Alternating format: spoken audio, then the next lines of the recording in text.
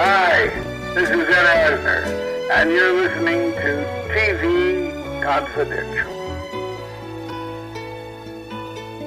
Ed Robertson, along with Tony Figueroa and Donna Allen, as we continue our tribute to Mary Tyler Moore. Joining us now is our friend Jennifer Armstrong. Jennifer has written several books on pop culture, including Seinfeldia, her latest book. Jennifer is also the author of Mary and Lou and Rhoda and Ted and all the brilliant minds who put together the Mary Tyler Moore Show. Jennifer has been all over the place over the last few weeks. You probably saw her on the CBS Tribute.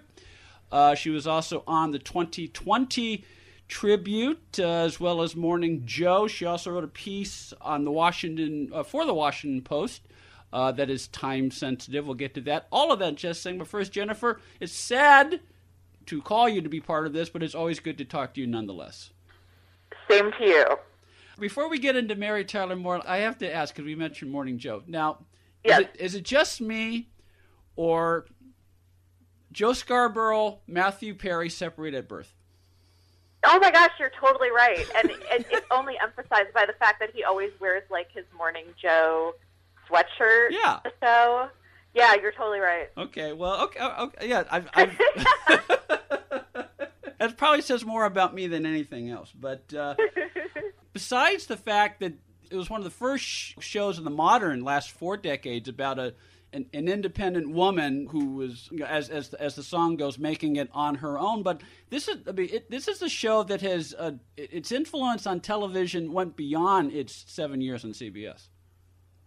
Absolutely, and that's what it's most known for. Like you said, it's most known for kind of inventing the single girl show, essentially, right? You know, this really starts our modern conception of the single woman on television, and it's something that is still a very successful formula today. Everything from like a 30 Rock to the Mindy Project, et cetera, et cetera. You know, this is repeated over and over and continues to be successful. But, you know, it had other influences as well. It was it combined kind of laughs with feelings in a way that we hadn't really seen on television before and on sitcoms before. You know, you would often tune in and find yourself laughing for a lot of the show and crying for a little bit of the show too. It was very much based in reality. That's another thing that a lot of shows afterwards, you know, it really influenced them. You know, it went from kind of that slapsticky humor of I Love Lucy to the more realistic humor that we see now all over television. So there were a lot of other ways that it influenced TV besides the obvious. Yeah, as you say, it was really the first office comedy that we know of, and because that is where we saw Mary half the time in the context of the newsroom and her professional family that provided a lot of fodder, and who we all got to know as characters one way or another. Yes, absolutely. I mean, it was definitely the invention of the office family, I think. Obviously, you see that all the time now. It's another very common type of television show. And as the show went on, it went more and more in that direction. Started out kind of balancing that with her home life, as it were, which would be, you know, her hanging out with Rhoda at home or Phyllis at home or going on dates. But they got less and less interested in her dating life as the show went on, and it really became more and more about that work family that she had. I like the fact that the Mary Tyler Moore Show celebrated friendships, especially the friendships with the women in her life. But also, yeah, she could be friends with men. I always love the fact that Mary, her career was important, but yes, she dated, but there wasn't a steady man in her life the whole time. And I think that resonated with a lot of women, especially back then. Yeah, and I mean, I love that they ended the show with her not having found anyone, and the ending wasn't about like, gosh darn it, she still hasn't found someone. You know, it was about, again, really centering her relationship with her friends, who also at that point happened to be mostly her coworkers, and the fact that they were going to have to split up because her TV station that she worked at had been sold. That was where the emphasis was in the finale, and the finale is important because it tells you what was important about the show, and it turned out to not be about the guys she dated at all. And I think also you're talking about realistic stuff. I mean, how many people can identify with how the Mary Tyler Moore Show ended?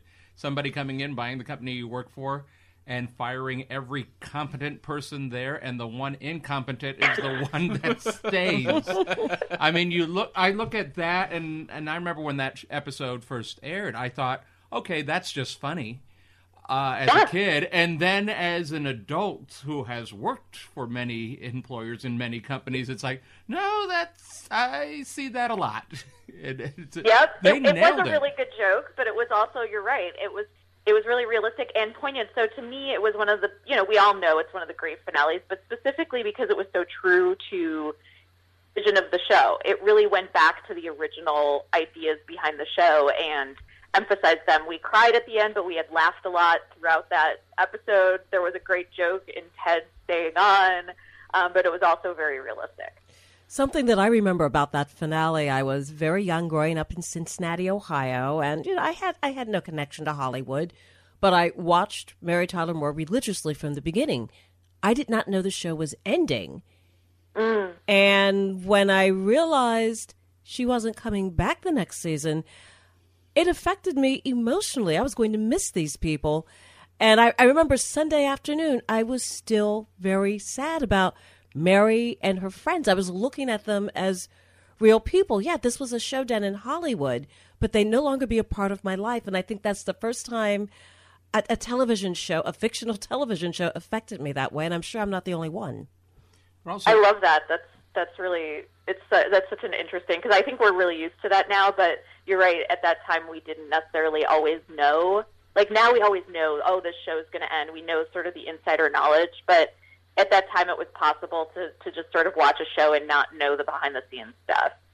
It's also, at that time, it was one of the few shows that had a finale.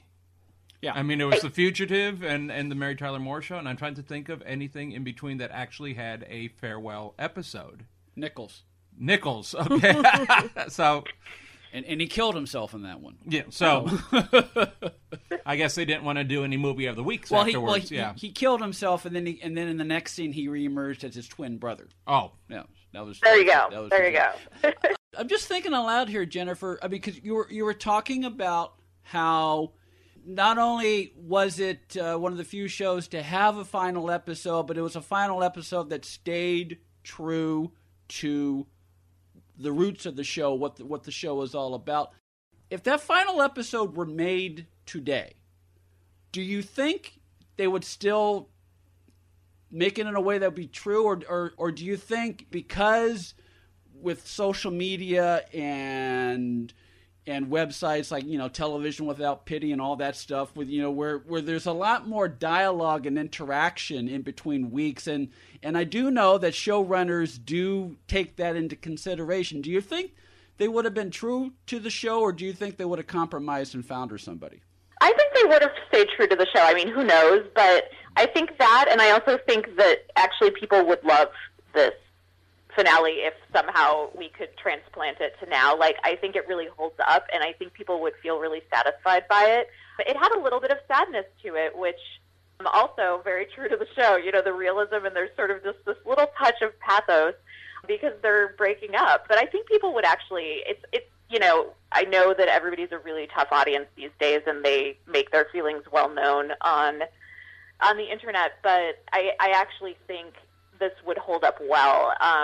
And sometimes I think they end up, showrunners end up going too far in the other direction. If they listen too much to their fans online, they end up making these kind of cheesy fan pandering finales where you get that, and then they got married and had babies or whatever, whatever that kind of just unmemorable. There are about 3 or 4 shows that immediately come to mind. We'll save that for another conversation, otherwise we'll get off point. But know someone with a drinking or drug problem? Learn how to get sober after we share these stories. I was 35 with 2 beautiful children when my life and addiction started to spiral out of control. After my divorce, I went into a depression cycle and started drinking more often and using prescription drugs. After my second DWI and arrest, my ex-husband threatened to take our children away from me. I was 17 when I became addicted to heroin and meth. I thought I could quit on my own, but I couldn't. It hit me when I was arrested. Get sober now. Your private insurance may cover costs and will get you here. It's simple. Just call Elite Rehab Placement right now. Please, don't wait. Your life matters to us. 800-917-2194. 800-917-2194. 800-917-2194. That's 800-917-2194. Be part of our conversation. If you like what you hear, have thoughts on this week's program, or have an idea for a future edition of TV Confidential, we'd love to hear from you. You can email us at talk@tvconfidential.net, talk@tvconfidential.net. You can also message us at facebook.com/tvconfidential, x.com/tvconfidential, or at TV Confidential on Instagram. And if you're listening to us on the TV Confidential podcast, please be sure to hit the subscribe button. This portion of TV Confidential is brought to us by our friends at Front Porch Realty, the community of realtors in the Northern Bay area of California that is committed to finding the solution that is best for their clients. Whether you're a first-time home buyer or looking to sell or lease your property in Northern California, call Karen Strain at 415-886-7411 or visit frontporchrealtygroup.com for more information on how they can help you.